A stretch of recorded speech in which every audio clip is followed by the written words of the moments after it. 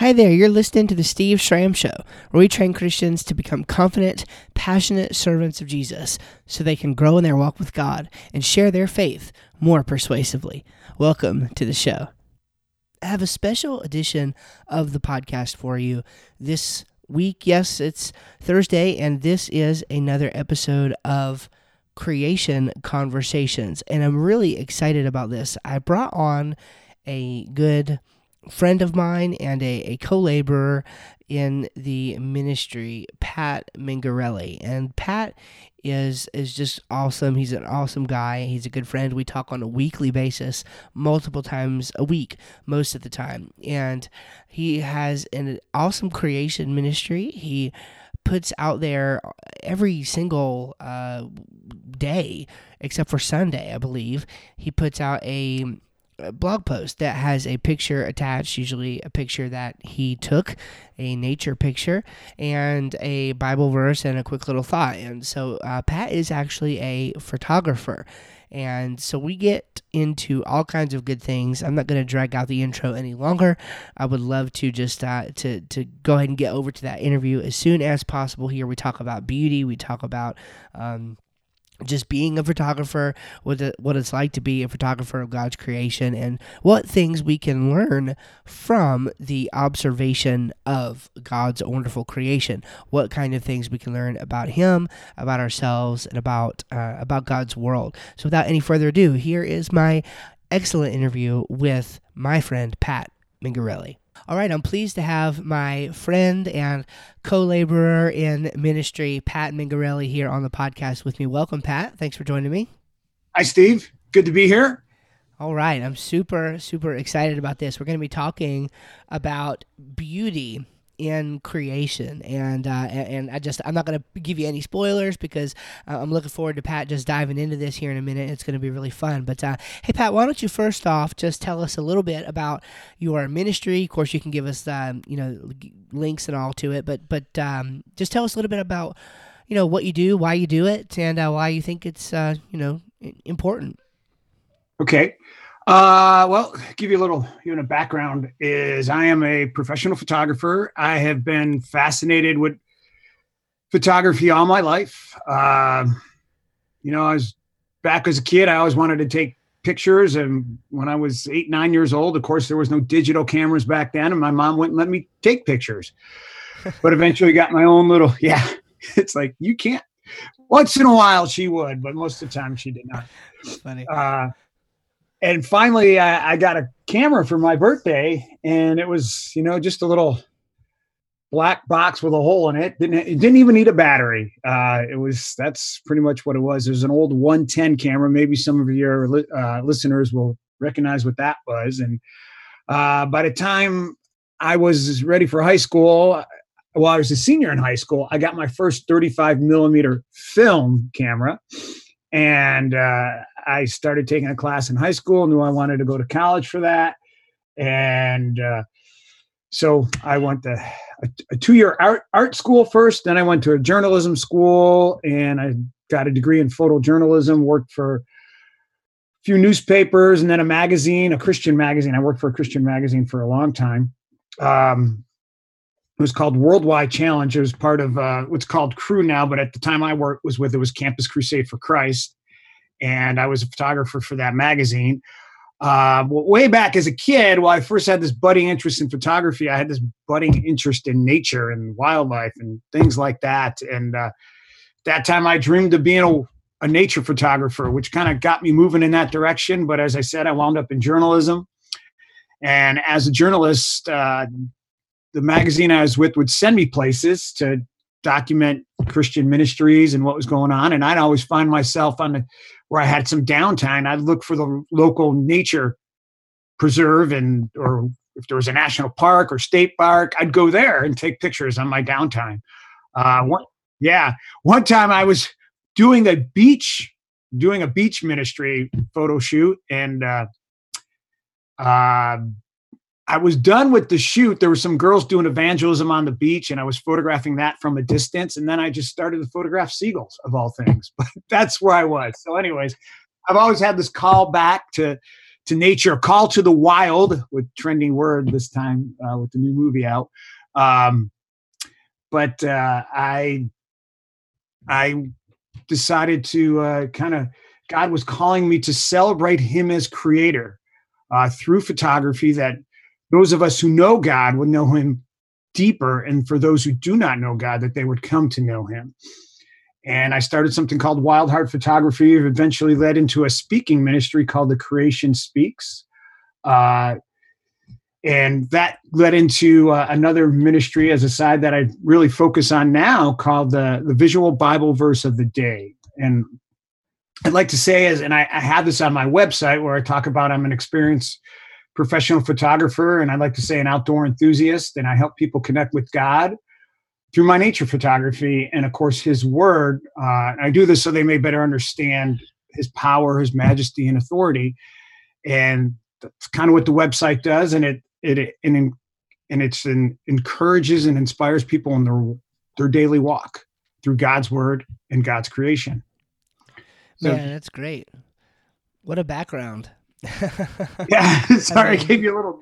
I don't know if you wanted all that, but that's wonderful. That's super helpful to kind of get a window into your world, and what a worthy calling I think that is. I mean, you kind of. I got a sense there for just, having that kind of that itch that needed to be scratched, when you're going out and doing this stuff for work, but then you take a minute to go off on the nature trail and grab photos of your real passion there. I mean, that's really amazing. It's really beautiful. It's an awesome story, and I'm glad that it seems to me that throughout the life of the work that you have done throughout your professional career as a photographer, that God's really been able to use you for different things. Yes. Thanks. Yeah, absolutely. So you kind of run this website now, the Visual Verse of the Day, and that's where you're placing basically your Bible verse along with a photo and a couple little thoughts basically every day or every weekday at least, right? Yeah, six days a week. 6 days a week. Symbolically don't have one comes out on Sunday as a Sabbath symbol, but sure. It also gives me a rest from trying. I understand. When I can, I try to, do them ahead of time, but such is life. You can't always do them ahead of time. So absolutely. Yeah. Absolutely. Well, that's absolutely great. And for anybody who's been following the work that I've done for any number of, any period of time. I've actually had Pat do a couple guest blogs on our website, stevestram.com. So I'll put those links in the show notes along with a bunch of links to different things that Pat does and things that we'll be talking about today. And so I'm excited to dive in. So what we're going to do here is dive into to some thoughts that Pat has on beauty in creation. And if I can just, maybe introduce the topic a little bit, it's a difficult thing. I was telling Pat before we got on to the call here, it's a difficult thing for some people, and I'm one of those people, to objectify beauty. And not that I don't think it can be objective, and not that I don't think it is objective. I actually think it is. I just couldn't really give you a good argument for it right now. Maybe I need to study more. But that's one of the things I think that Pat is going to really talk about, how there's this idea of beauty in nature that is something that would not really make sense on a kind of naturalistic worldview. It's something that seems to require that there was a creator in nature. So I'm going to interject my thoughts here and there, but Pat's the expert. So for the most part, I'm going to kind of let him run with it and tell you all just about the beauty that we see in nature and the beauty we see in creation. So take it away, Pat. It's all you. Thanks, Steve. Yeah, and feel free to interject if you want to have me talk on something a little deeper or something catch your mind. Yeah, absolutely. Well, as I began to spend more time outside, and I just kind of gave it to a nutshell, but there's a lot of time that I spent outside. And I began to realize as I was taking this journey, or even before I took the journey of celebrating God as creator, I realized that God speaks to us through His creation, and the creation speaks to us about God. And it declares to our heart soul, and mind things about God. And when we spend time in creation and we study it and we enjoy it and we think about God in it, we can grow in our knowledge and worship of God. And one way, as I mentioned, creation speaks to our heart. And I believe, just to kind of touch on the other ones where I said the heart, soul, and mind, which is what I began to explore as I started this ministry called The Creation Speaks, and then the visual verse, is that when creation speaks to our mind, it does so through what you really touch on your website a lot, is through science and through philosophy. We see that design in nature, and it's obvious that we see it.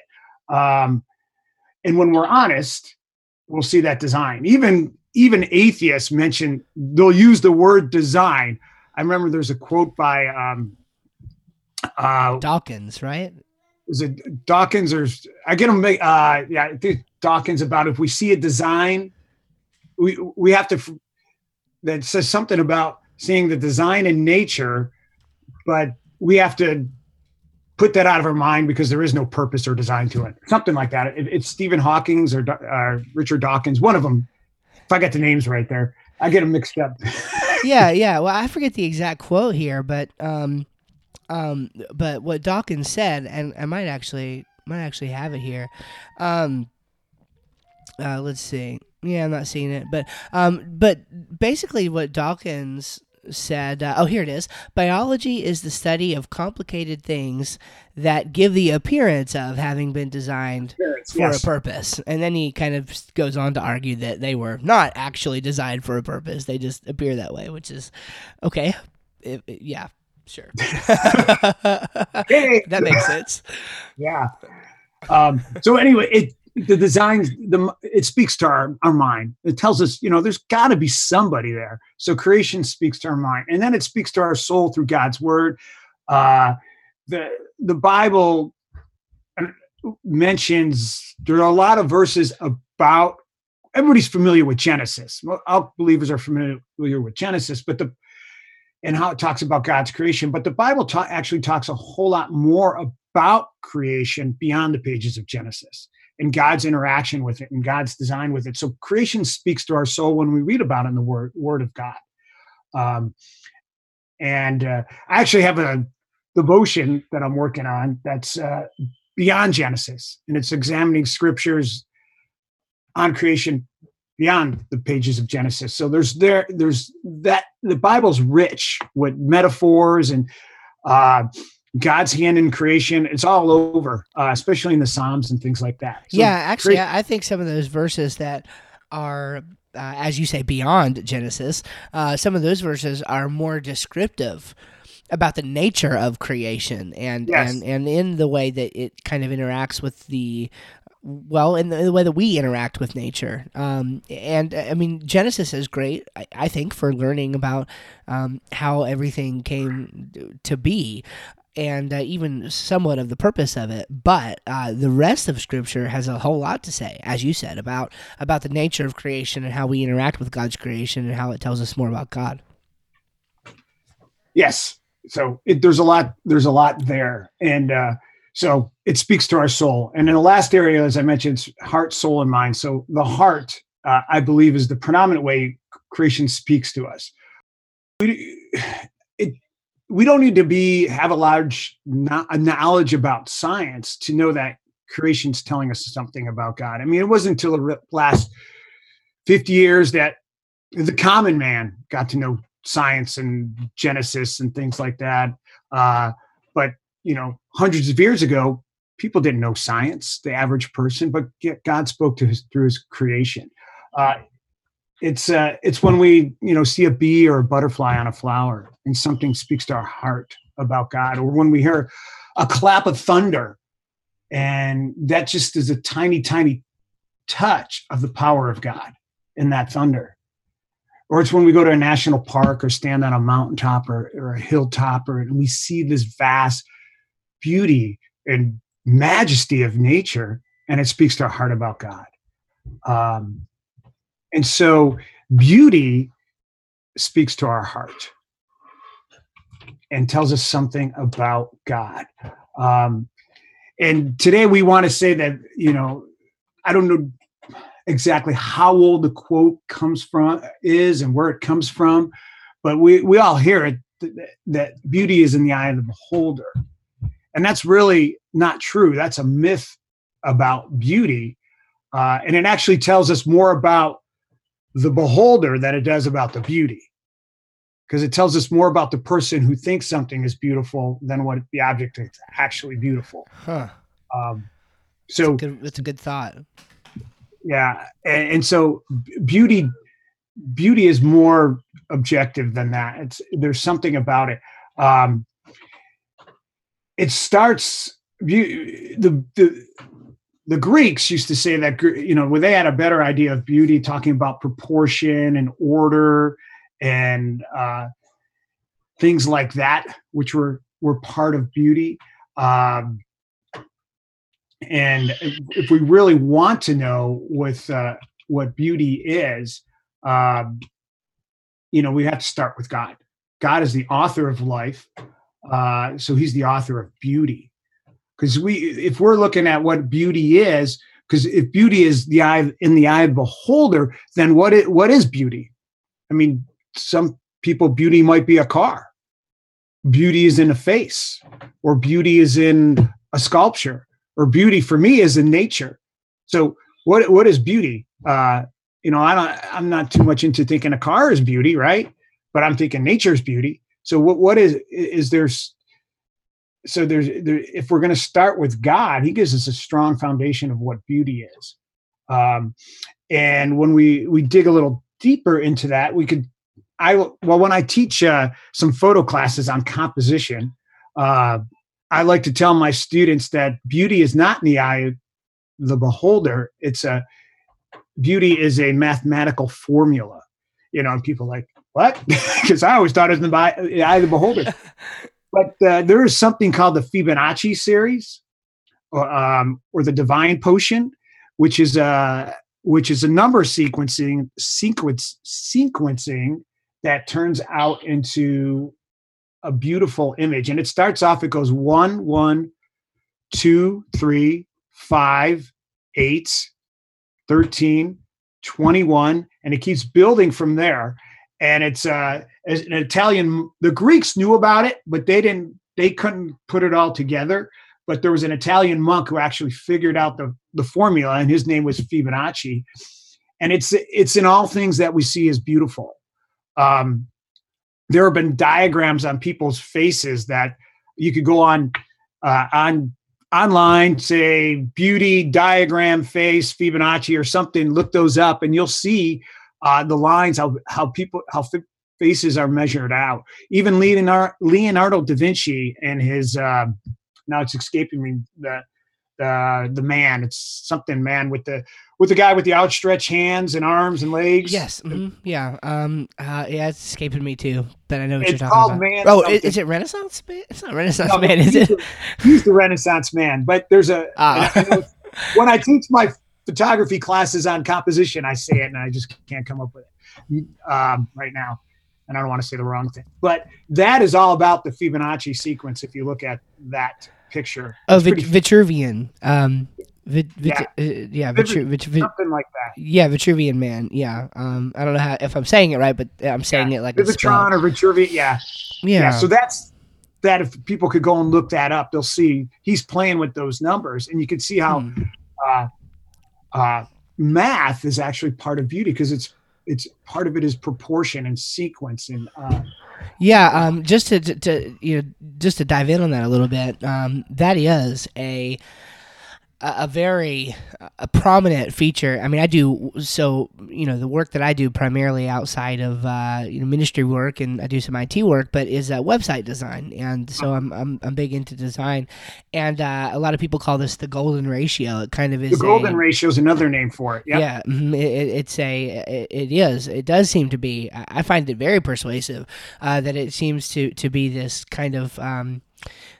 This pattern that you observe all over nature, and it's no surprise that people use this in design to create objectively beautiful things. It's really amazing. Actually, just the other day, I listened. It's an incredible piano piece on YouTube. What somebody did was they took the Fibonacci sequence and they mapped chords on the piano. They mapped notes on the piano to the numbers and basically just played the sequence. So they matched notes on the scale to the numbers in the Fibonacci sequence and played it on the right hand, and then on the left hand they would come back and do the harmony over top of it. And it was just, to say it was objectively beautiful almost doesn't do it enough justice. It was absolutely the most gorgeous thing I've ever heard played on a piano. So I really think there's something to that. Yeah, absolutely. Yeah. Recently, I followed the Breakpoint podcast, and they recently did something on a violin player in a subway. And I wish I should have. I didn't think of that when I could have brought that up and looked at it a little better about how the beauty of this in a subway. It was kind of interesting. But going back to the Fibonacci sequence, the golden ratio. The golden ratio leads into the golden mean, the golden spiral, and the golden mean. The golden spiral is what we find in the typical example given in nature is the nautilus shell, but it's also in the sunflower. When you see if you look at a sunflower, a garden sunflower is actually a lot of tiny little flowers called florets, and they spiral in this golden mean spiral. And so does a ram's horn and so many other things in nature. And because the golden ratio, mean, spiral, all that works in a spiral, but it also works straight in a linear line. When I give my photography classes, I show a picture of an elk, and I show how the elk's legs are all in this proportion of Fibonacci, from the ankle joint and in the different joints to the hip and to the knee. And then I also show how the elk from head to tail is in that same proportion. And when we look at this elk, everybody's going to say, wow, that's a beautiful animal. And it's because it's all in these proportions, and it's really quite amazing. So it is everywhere. And God, being the author of all life, designed that and put that into things to some people like to say it's the fingerprint of God in all creation. So it is in the things we see beautiful, that's in there. So it's objectifying beauty. So and when I say we have to start with God, because he is the author of all life and all things and all creation. And the Bible calls him, it says, the beauty of the Lord in Psalm 27:4, to behold the beauty of the Lord and to meditate in his temple. So if God is beautiful and the author of all things beautiful, then real beauty is something way beyond what we see with our eyes. God's not physical, so he doesn't possess a physical beauty. And in the end, beauty is not physical. What we see as beautiful with our eyes is just a representation or a shadow of what beauty is truly like. It's pointing us beyond that. When we see, it's kind of odd when we see a beautiful person, a beautiful woman, we think, wow, she's got to be awesome. And we base this on a physical appearance. Yet we know that's not true, because you see, like, some of the most physically beautiful people in the world are actors and actresses, and they usually have terrible marriages because there's, so beauty is often only skin deep. Now that's something we could say is true when it comes to physical beauty. It's often only skin deep. But why is it that when we see the beauty of a person that we think they must be an awesome person? Because really in our heart, we know that beauty is imprinted on us from our Creator, that beauty is something deeper. Like when I see a beautiful picture of nature, either my own or somebody else's, I I think, wow, I want to be there. I want to sit there because it's beautiful. But then again, I'm forgetting about the bugs and the might be cold or it might start to rain or whatever, or that there might be a mountain lion about to attack me there or something like that, because that's forgotten because we see the physical representation of beauty, but is actually pointing us to something deeper than that physical representation. Yeah, that's a really good point, I think, because I mean, I'm just thinking in my own mind. I mean, just to be a little honest, I mean, of course, I think we all could say that, we might look at one person and might look at another person, and, one person in our minds, right, is like, maybe ugly, and the other one is beautiful, like to us, right? But it could be. So there's the physical representation, but then, I mean, it could be that beyond the physical, the one who looks beautiful really isn't all that beautiful, and the one who is ugly, so to speak, really is beautiful on the inside. And so it does seem to be that there is this superficial layer that needs to be peeled back whenever you're considering whether something or someone or whatever is actually beautiful. And so it does seem to call to something beyond just what you can see with your eyes. I think I agree with that. It's still hard for me to process, but I think I agree with it. And when we're asked the question, what is beauty? Everybody can kind of get an idea of what beauty is in their head, but then to simply define that is a bit more difficult. Yeah. If you ask people to write down their definition of beauty, if you ask people what they think is beautiful, they'll come up with examples. But if you ask for the definition of beauty, you're going to be all over the place. People are not, even what people think is beauty, when they don't really have a true grasp of what beauty is. And we've kind of lost it in art today. In arts, art has become something called self-expression. I mean, they're really knocking it down to just that. They're self-expression. And that's not what art is. Art is based on this beauty that we could find. Yeah. But so much today about art is the shock value of it. And that's not really art. Art's not shock value unless the shock value is, whoa, that's amazingly gorgeous or beautiful. But there's this crazy thing at our zoo. I live, outside Omaha, Nebraska, and the Omaha Zoo is actually quite a zoo. It's people don't realize it, but it's one of the top 5 zoos in the world. And I won't go into how they come up with that, but it's an amazing zoo. So, but there they have these art things that some Japanese artists did, and they look like a combination between a human, a rodent, and a bear. And they're all painted crazy. I don't know if there's like a half a dozen or 10 of them around the zoo. And Omaha has a lot of, people don't realize this, Omaha has a lot of money. And so there's a lot of donations, and someone probably liked this art. I'm sure they were all donated to the zoo by some guy who thought they were whatever, but they're ugly as snot. But they're in our zoo for called art. And they're just really bad. If you want, I could send you a picture of one later, and you could. But they're just really bad.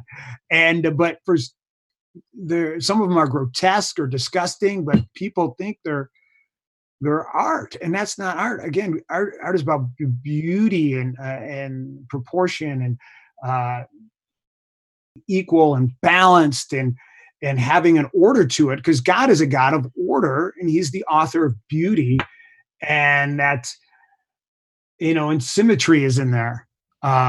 It's all part of what is deemed beautiful, because God is a God of order. And so we see order in nature. So we know that God is a God of order.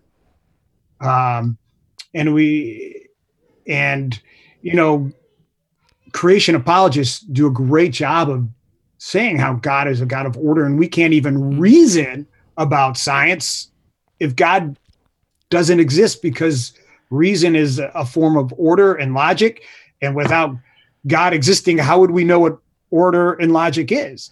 Because he's created that. And we could see that order and what really is truly beautiful, what everybody will agree on is beautiful. We'll see that. And God put so much into it in his creation. He created out of his glory and his splendor. And the great theologian Jonathan Edwards, he actually wrote a lot about creation and God's hand in creation. And he lived what's almost coming to be 300 years ago, but he said that God had created out of an extension of his glory. And God didn't just simply to create. He created out of who he is. And the God that made the creation, God made in Genesis was truly a reflection of his glory. And creation still does this today. It's still a reflection of a very creative God, a God of glory. And God doesn't make junk, and junk doesn't reflect God. God makes magnificence, and he puts his glory into it. Creation today is still magnificent. The creation of Genesis was even more magnificent. And we think when God didn't create junk, well, how did he create us then? We're made in his image. And so how did he make all of us? Everybody's got God's beauty in him, even if they don't choose to exhibit that. But he's created us and God's magnificence is in us. And that's I think that's a point that really shouldn't be missed or glossed over, because so many people in the world today are just broken, like really broken people, and really people who take themselves for granted. And you see this where people don't think that they are, in a deep sense, beautiful. And a lot of times for them, they've defined that in an inappropriate way. They've defined beauty as looking a certain way, as opposed to beauty being made as an extension of God's glory, as an extension of God's beauty, but just being made in his image. And that is something in itself that is objectively beautiful, that to be a human person is to be an imager of God. And yes. and this is why, again, some people don't maybe communicate this appropriately, but this is why, to be a naturalist, the person who feels not beautiful, the person who feels as if they're deeply flawed, if something like naturalism is true, then they have every right and every reason to think that could be the case. But a Christian worldview provides you with something there that makes what it means to be human more meaningful and beautiful objectively. And so a Christian worldview offers hope in that way. Yes. That other worldviews just can't. So what I'm getting at is this is important from a very practical standpoint. Yes, it is, because when we see that, even when we look around at nature, which is awesome, and we think about the God that created that, he created us too, and we're not junk. We're created. People may have a low self-esteem, but when they, or whatever, the psychological mumbo jumbo or whatever, when they say that stuff, but when we reflect on who we are in God, and that he created us and he created this world, if he created this world, how did he create you and me? And I'd like to say that God has a purpose in nature. We see that God, and this is kind of a little bit off of the beauty, but God has a purpose for every leaf that falls from a tree. It breaks down, becomes part of the soil, and then it's used again. If God recycles that and has a plan for that, well, then he's got a greater plan for those who bear his image, and especially those who believe. in Him. We have purpose in that. We have. He's created us for a reason. We're not junk. Uh, and going back to this world, the way He designed it, He designed it. He meant it for us to take pleasure in it and to enjoy it. Of course, we had the fall; it kind of ruined things, but not completely, because God's greater than the fall. So He created this world to please our eyes and to stir our hearts, to draw us to Him. We have, there's something in creation that calls to us, tells us something about our purpose, our original. We were originally designed to live in a place of beauty, creation, beauty of God's creation, and God would be there. And that place was Eden. And the closest thing we have to Eden today is nature. And so it's written on our hearts. And so we pick up, God touches us through that, because that's what we were originally designed for, as a paradise. And we're eventually live in the paradise of heaven. We're called to that. So I have a lot of stories on just a lot of examples in my life of being outside. And to the point about beauty, I was in Glacier National Park with a friend of mine, and he and I were hiking through to a place called Grinnell Lake. If people have been to Glacier National Park, they might recognize the name Grinnell from Grinnell Lake and Grinnell Glacier. But as we hiked, it was just through part of it was through the forest, and it was just amazing. And it was a little bit, it was not far from the lake, so it was somewhat of a landed forest area, and it was just alive with buzzing and chirping and flowers, and it was just all alive. And then finally we got to the lake, which was kind of sitting in a mountain bowl, if you're familiar with that kind of feature and geological feature. And my friend went off in one direction, I went off in another, and we were just going to spend time with God there. And I took out my journal and I began to write, and I was like, God, why did you make this beautiful? And I was like, evolution really doesn't have any good example for beauty. Good reason for beauty. Why would there be beauty if it was all just random chance? And I began to play with these thoughts and write about them in my journal. Why would God create beauty? Why would evolution come up with beauty?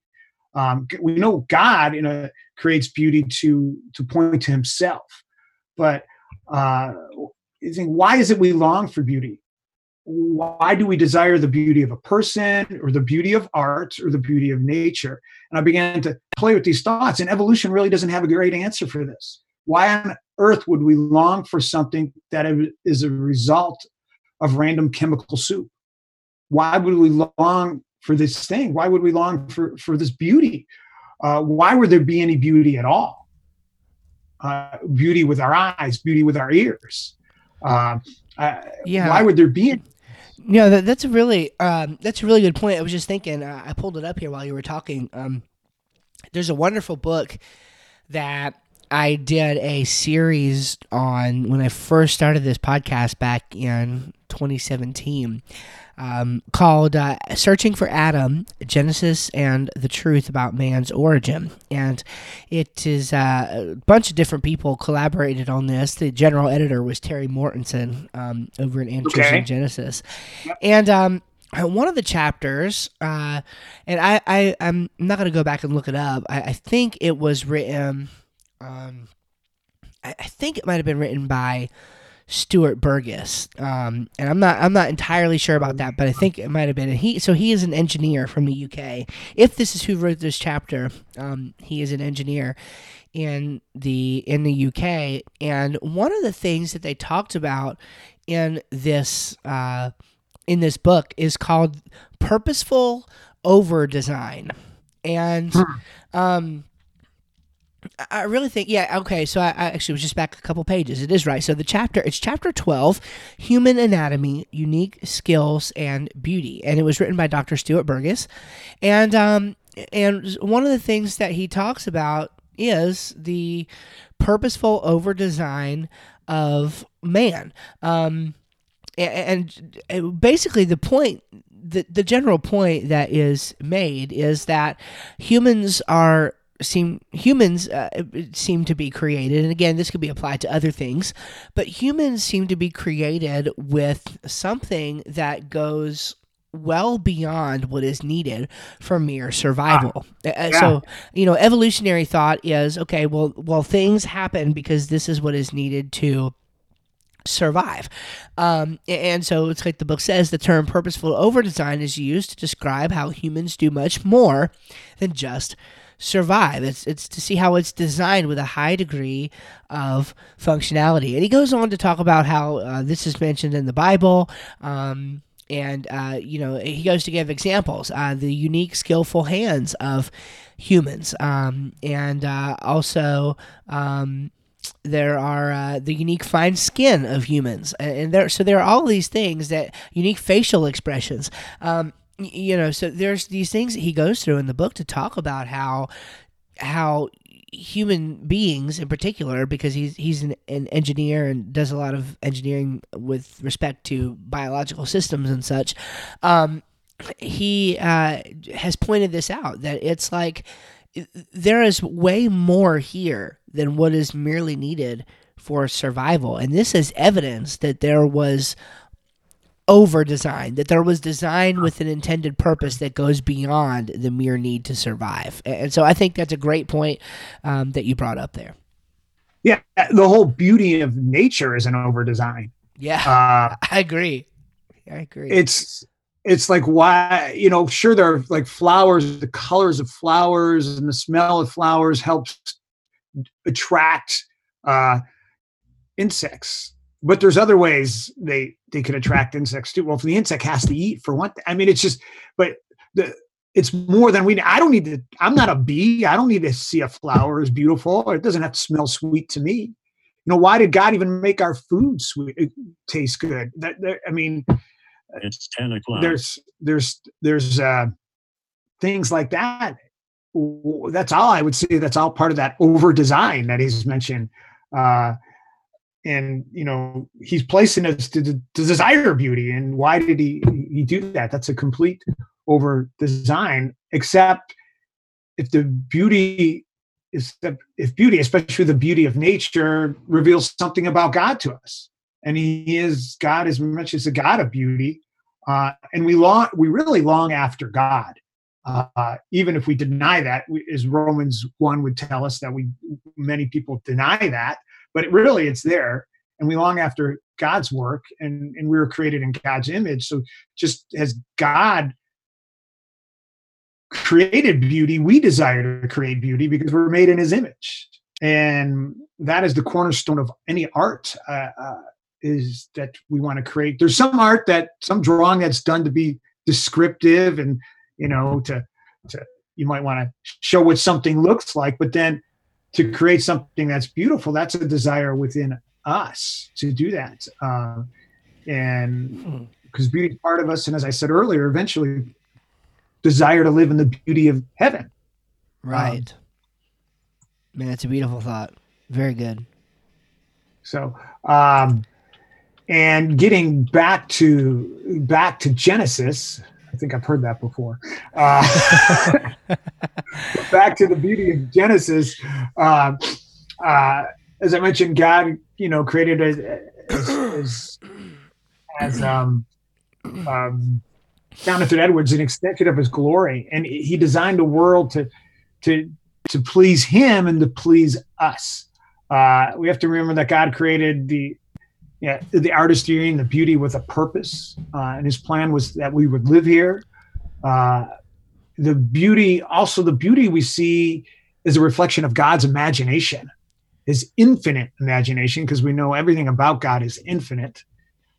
So his creativity, his imagination is infinite, and the beauty and also all of nature reflects this creativity and diversity within God. And he created the beauty to show us. He created the beauty to show us who he is and to draw us to him. Think about it. What kind of mind, what kind of God would create such magnificence? I mentioned earlier about the colors of a flower.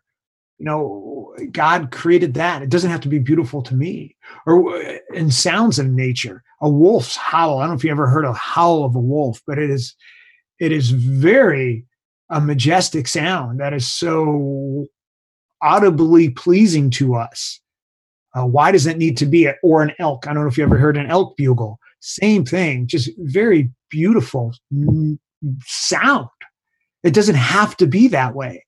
I've camped in Colorado in the fall, and at night we could hear the elk bugle, and it's very soothing. One time I have a photo experience in a blind here in Nebraska. We have every it's going to happen soon, for about 5-6 weeks, but every spring we get this migration of these birds called sandhill cranes.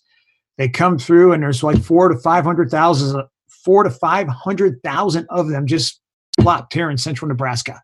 Near Kearney, Nebraska is where they're at. And they're probably starting to show up slowly by now, but I wanted to go photograph them. And there's some organizations that'll have blinds placed by the Platte River where they roost at night. And you could pay to be in the blind to get great photographs as the birds come in the evening, and then they'll leave in the morning, and then you get pictures of them in the river and all sorts of things. But you're stuck there overnight because they don't want you to get out because you'll disturb the birds. So you have to sleep there. You're just like you're camping, and the blinds are have room for that, not much for 2 people, but staying there overnight, you heard cranes all night long. You couldn't get away from it because they were there. They, even though 80% of them were asleep at any one given time, the other 20% were awake, and they were making their vocalizations, and it was so soothing that you could fall asleep to it. And why does that have to be that way? It's just like crickets. Most people think crickets are soothing. There might be someone else out there who doesn't, but most people think that noise is soothing. I love in the fall when we start turning the air conditioner off here and have the windows open at night. I love listening to the crickets. Yeah. It's very soothing. It doesn't have to be that way. And God, John Eldredge, an author, he wrote this book, The Sacred Romance, and he talks about how God romances us through these things. And calls it the cicadas on a tree. He mentions the sunset, the crickets, and God is romancing us through nature's beauty. Oh man, that's a good thought. I love. I have not read that one. I've read, or I'm reading actually, when I can, Desire by John. Yeah, I don't know if The Journey of Desire. Yeah.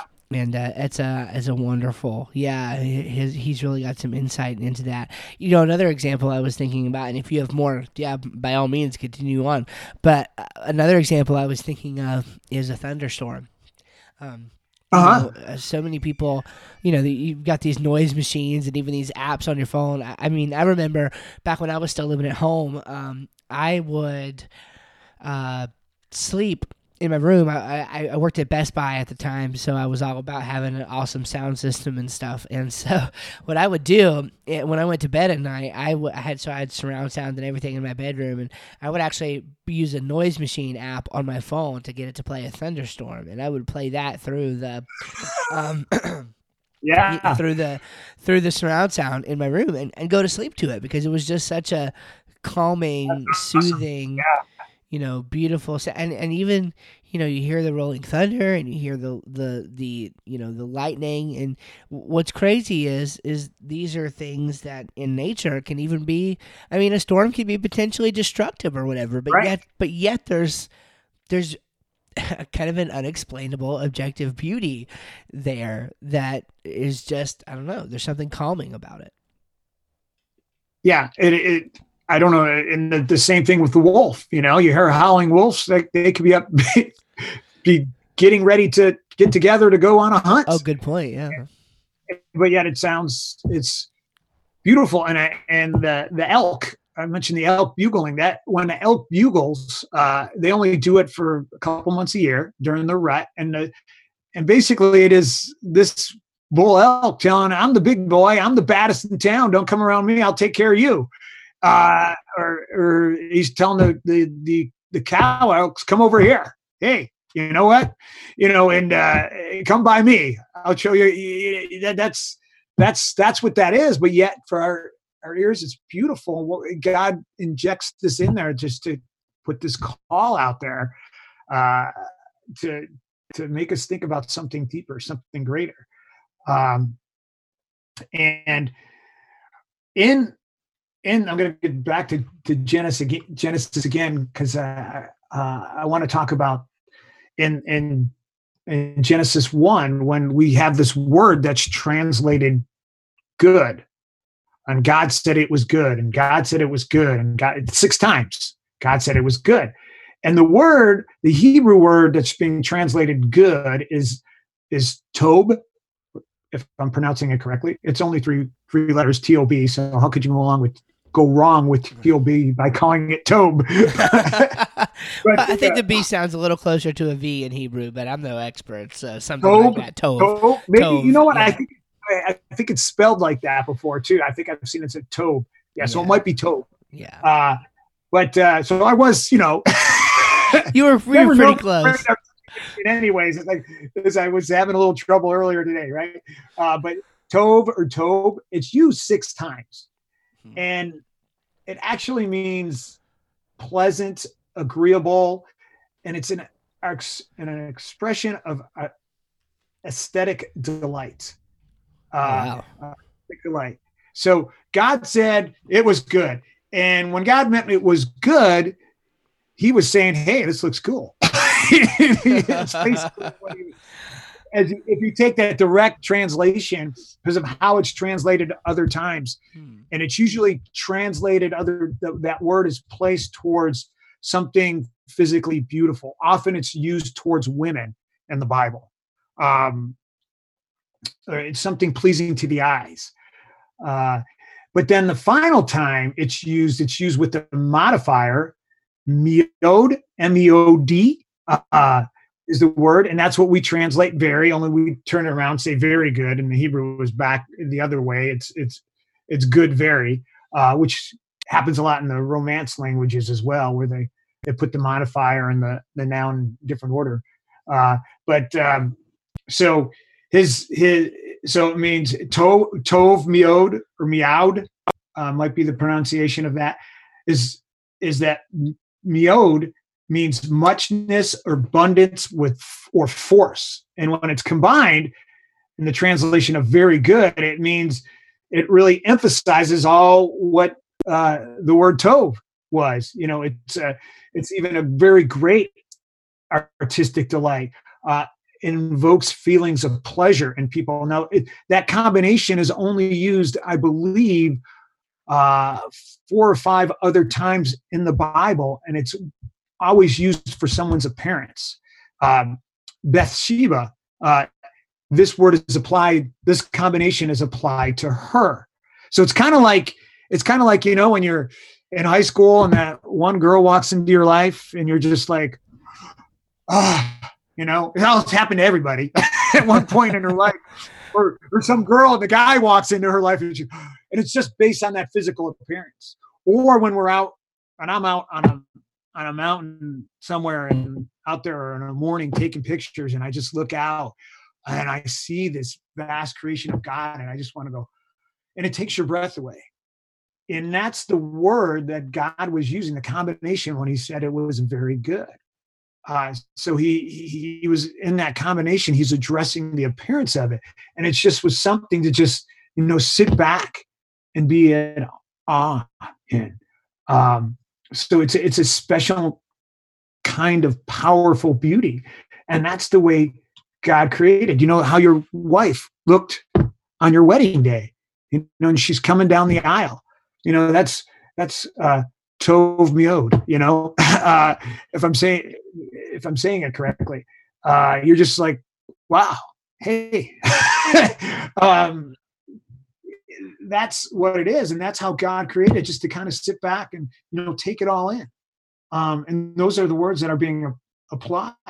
And as artists, we need to, for those of us who are artists, we need to strive for that sense of awe that we, not shock that too many so-called artists strive for, but more the sense of awe, the sense of to bring out feelings of pleasure in somebody. And when we look at sometimes artwork, we can do that. I've seen work of various artists that kind of did that. I remember when I went to the Museum of Art in New York, MoMA, it's called by it was back then. They just the acronym for it. And I remember looking at some of those old paintings that were in there, and just like, you see little pictures of them, you can see them on your website or even in a book. But then when you go there and you see this thing is like 10 feet by, 10 feet by 15 feet, and it's on a wall, and it's like, oh my goodness, that thing is just, you're just taken back by it. And that's what we need to strive for in our arts, whether it's photography, it's sculpting or painting or drawing, because again, we're created in God's image. And part of what we got is created in his image. It's, again, God's not physical, as I mentioned earlier. So our physical appearance is not the image of God, but there's an imprint on our soul and our very being that is what's given us by God. And part of that is our desire to create. The earliest, every child is an artist. I heard somebody say that. Read that somewhere, that quote from somebody somewhere. But every child is an artist. They want to create something, and because it's in all of us. And a lot of us then go on to create with music or with writing, or with our hands, such as sculpture and painting, and with our eyes as a photographer. And we in us is to strive to create that beauty, because that's how God created us, and to go deep with that. So yeah, that's a great point. That's awesome. God delights in his work, and we need to create work we're going to delight in. Yeah, that's part of it. He created us to kind of, attend to his creation. I mean, he created little creators.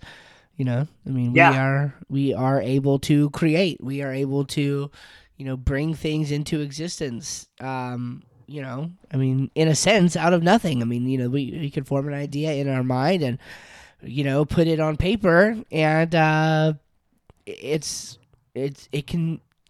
has the potential to be beautiful, just in virtue of who it's being created by. It's amazing, really. It's an amazing thought.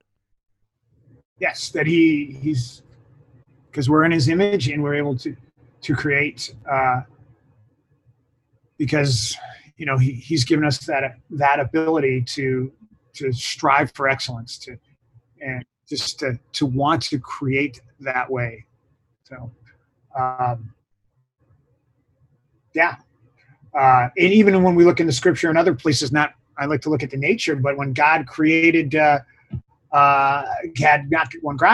when he had the artisans and to create the Ark of the Covenant and the tent of meeting and the decorations and the utensils are in there. They strive for excellence. And even when Solomon was building the temple, that's what they were doing. They were striving for that excellence, and that's how we need to strive for ours. And when God created, we know now how deep the heavens are.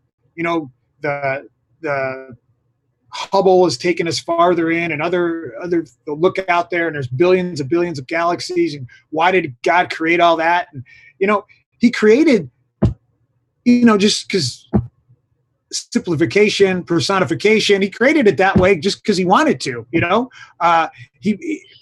when I did a lot of scuba diving years ago, and when I would do that, I would see this tremendous beauty, and I realized that very few people get to go underwater and see that beauty. You get pictures of it, video of it, but that's not the same. It never is. But to go underwater and see these things and experience these things is a special privilege. Well, why did God create that? Why did God create stars and planets that we'll never see? Why? But he did it just out of delight, to simplify it, to personify it, which the Bible often does when it talks about things of the Lord. It simplifies them to our understanding. But even us as artists, we I know that many artists are out there. They'll put little things in their painting that no one will ever see. No one will ever pick up on, but it's there. But they do it because that's their pleasure. That's their delight. And that's what God did. Atheists will say, well, why are there, 10 billion galaxies? For God's delight. Just like, an artist puts little hidden things in their art that, maybe one person, oh, look at that. That's cool.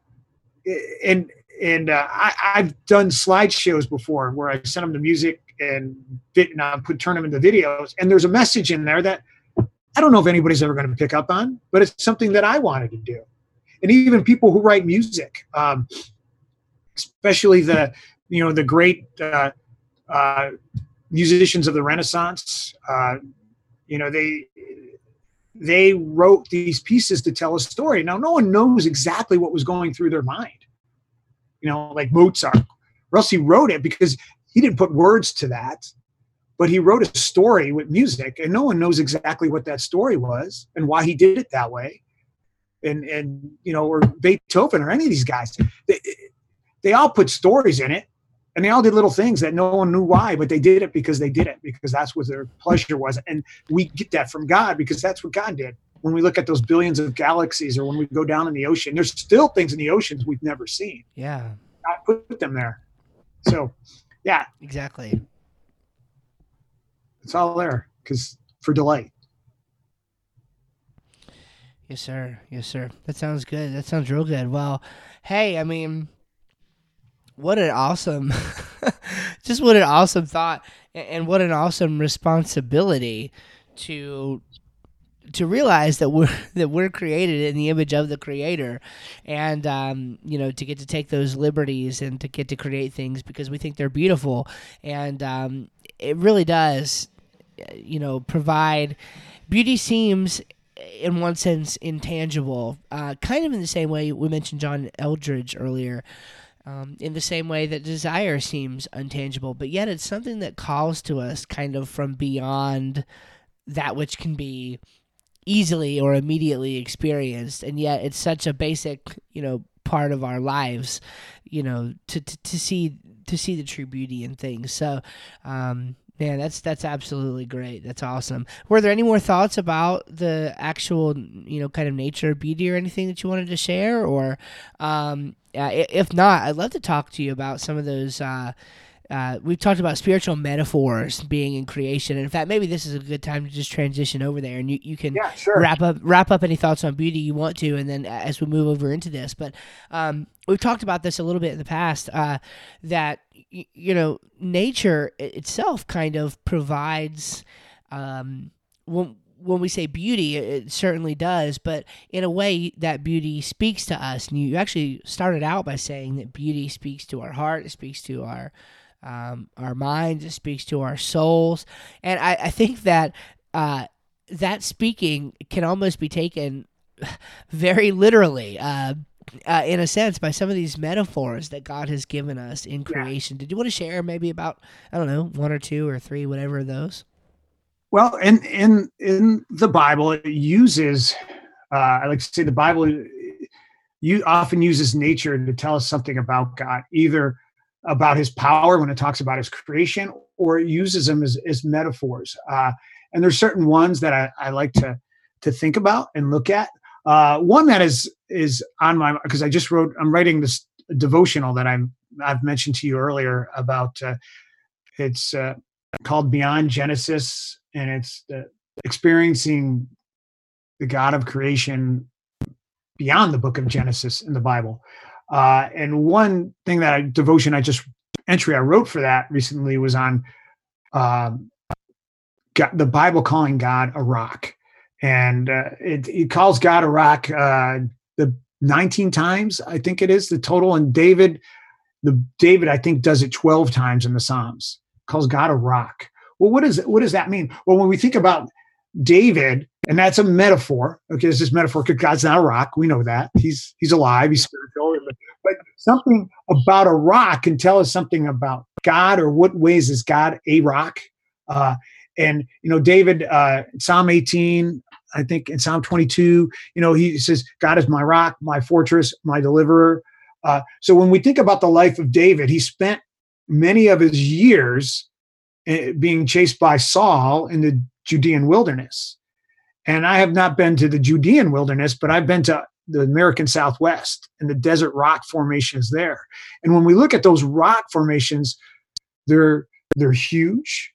They invoke power and strength. Even when I've hiked on them, you put your hand on that rock, you feel it's solid. So you're standing on it, and it's stable. So God is our rock. He's stable.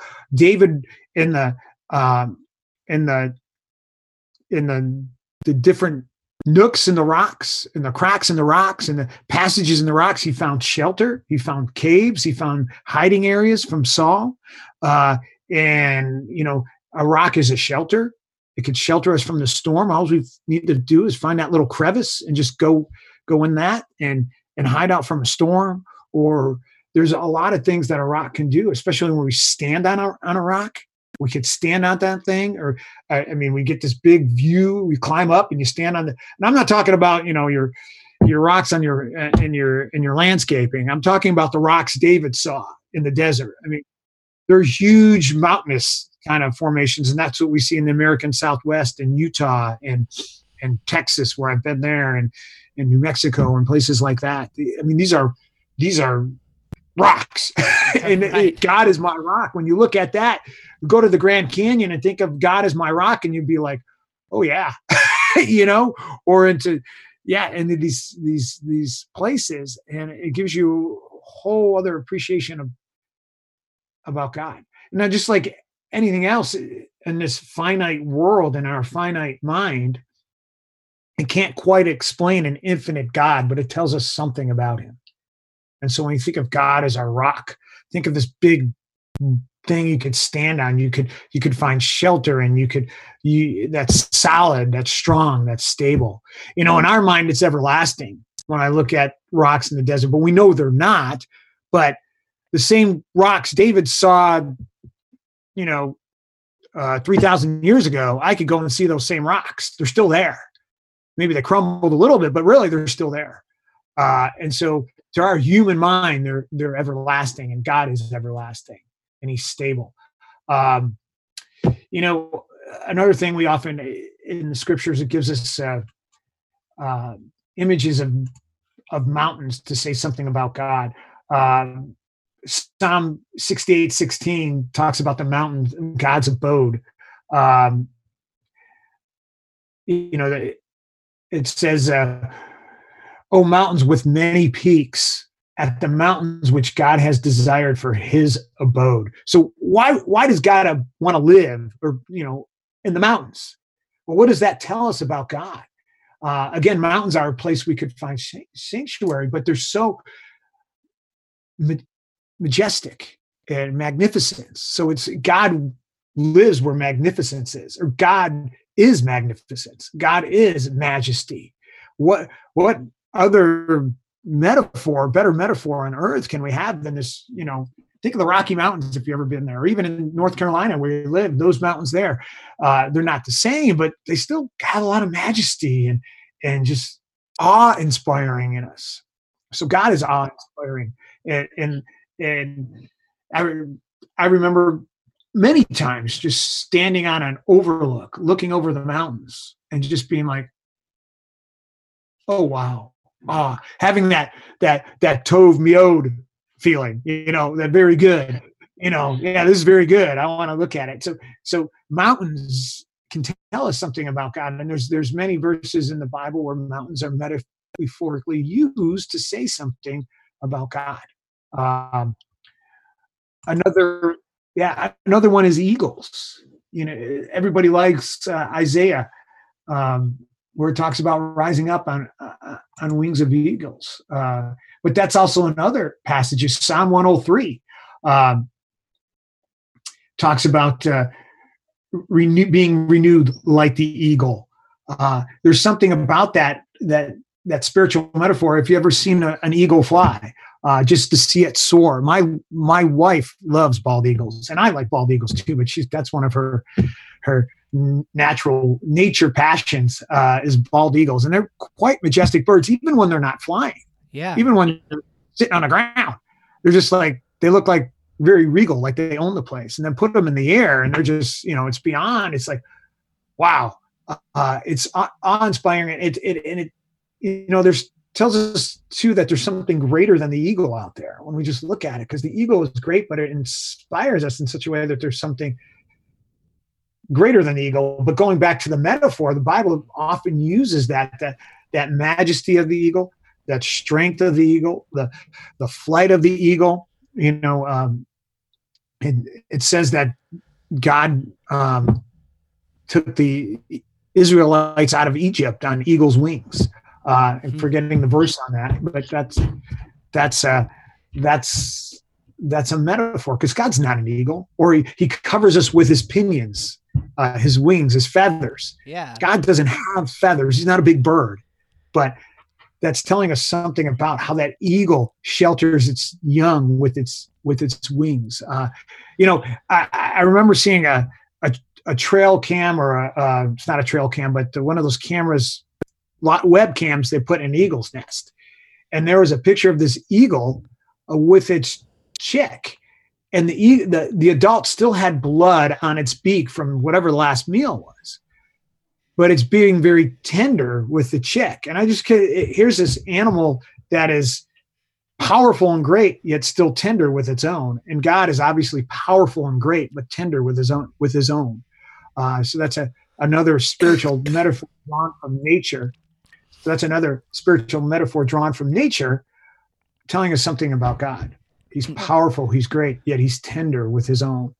Man, that's awesome. Yeah, I mean, it's really, and that even just those few examples go to show that nature is just an endless source of discovery about God. I mean, it's like why one of my favorite things to do is go to science museums, and sadly, when you're there, you a lot of times they are a monument to all things anti-God in what they write, but in what they display, you can see God's beauty and splendor all throughout, and it's just like it always inspires me in that way towards having a greater appreciation for God as creator, even when I go to the secular science museum, because you get to learn so much about what God has actually created and what God has done in nature.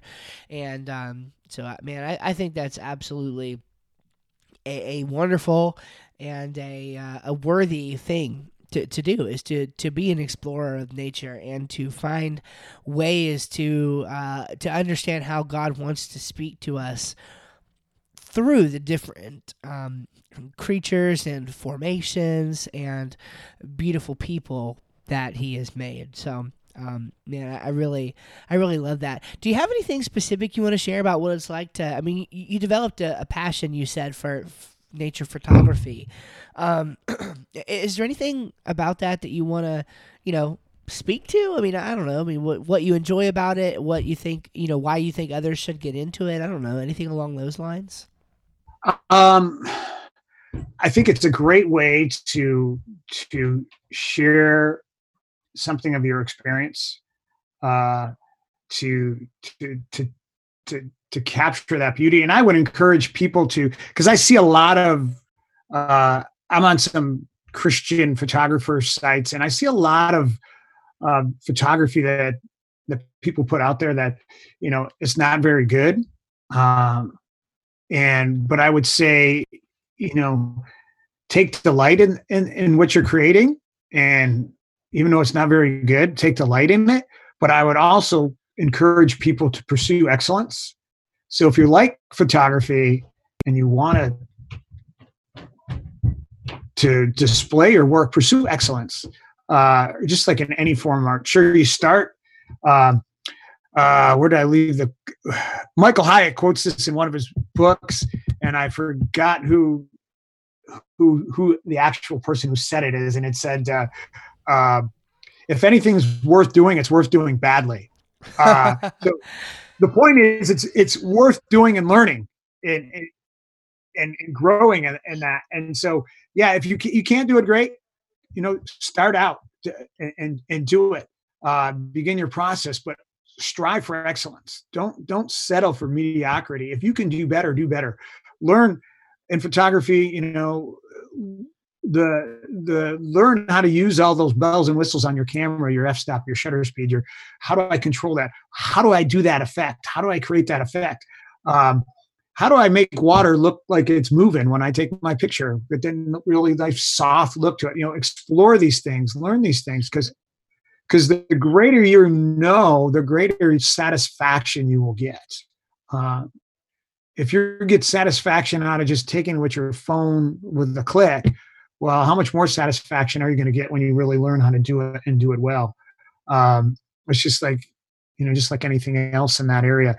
And there's a lot of, I've been, as I mentioned, John Eldridge talked about the book, The Sacred Romance was written by him and a guy named Ben Curtis, who passed away actually shortly after that book was written.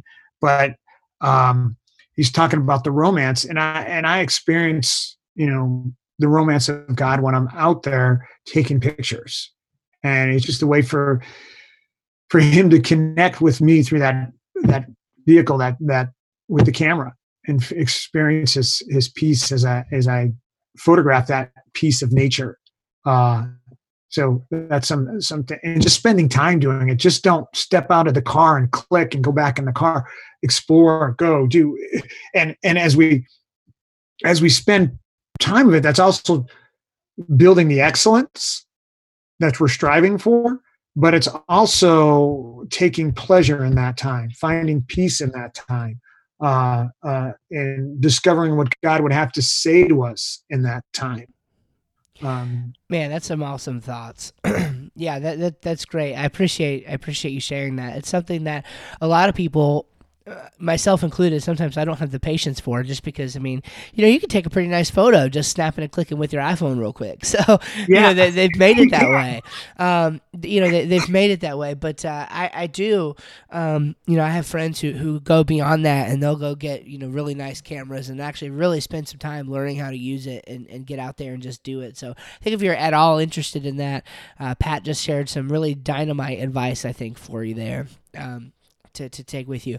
Pat, man, it's been an absolute pleasure. Thank you so much for coming on and talking to us about this. Yeah. And this is going to be, man, this is going to be a great thing for our audience to hear about. And I love your passion. your passion for it is certainly clear, both for the photography and for just seeing this objective beauty in nature. So again, I appreciate that. One more time, tell us where people can find you online and find your stuff and what you've got going on coming out soon, and then we'll take it offline. Okay, well, my original site was thecreationspeaks.com, and then I developed the visual Bible verse of the day. So that's actually visualverse.thecreationspeaks.com. So it's just how you would think it would spell it. So it's visualverse.thecreationspeaks.com, and that's a daily post to encourage and inspire people in their walk with God. So I said earlier, it's 6 days a week, and it's a photograph of God's creation, along with a passage of His Word. And I am, as I mentioned, I'm writing a devotional, and that devotional is beyond Genesis, and it's just experiencing God beyond the pages of Genesis. It's going to be 40 entries, it's going to go hopefully get done with that sometime this year and have it published out. But I'm going to release the first 10 off my website. So if you'd like to get the first 10 of those, you could sign up for my email. It's going to go out to all my email subscribers. You can do that on my website, and eventually it'll be available. The first 10 will be available on my website for a short time period, starting probably at the end of March. That's my day that I'm looking to be done with that, the first 10. So you can get that there. Again, it's the visualverse.thecreationspeaks.com. Awesome. Very good. All right, Pat, thank you so much for your time, and we'll look forward to having you on again in the future. All right. Thanks, Steve. Yes, sir. God bless. Yes, sir. Thanks for having me. Appreciate it. Yes, sir. It's my honor. All right. Well, I certainly hope you enjoyed that interview with my buddy Pat. Man, just absolutely information packed, and you got to learn a little bit of insight into the world of design and photography, and you talked about web design for a couple of minutes there. Hey, I love the Lord, and I know you do too, and I just thank you for your support of this program and for the work that you allow us to do in spreading God's truth throughout the world. That's absolutely amazing. Hey, if you enjoy the work we do and you'd like to contribute to it, be a part of it, you can. You can do so over at our Patreon page. That's patreon.com/swschram. And you can go there, and for as little as $1 per month, you can provide your support and show some love to our ministry and help us to purchase more resources and purchase more reach to be able to get this to a wider audience. So thank you very much, and God bless you. Hope you have a great week. We'll see you in the next one.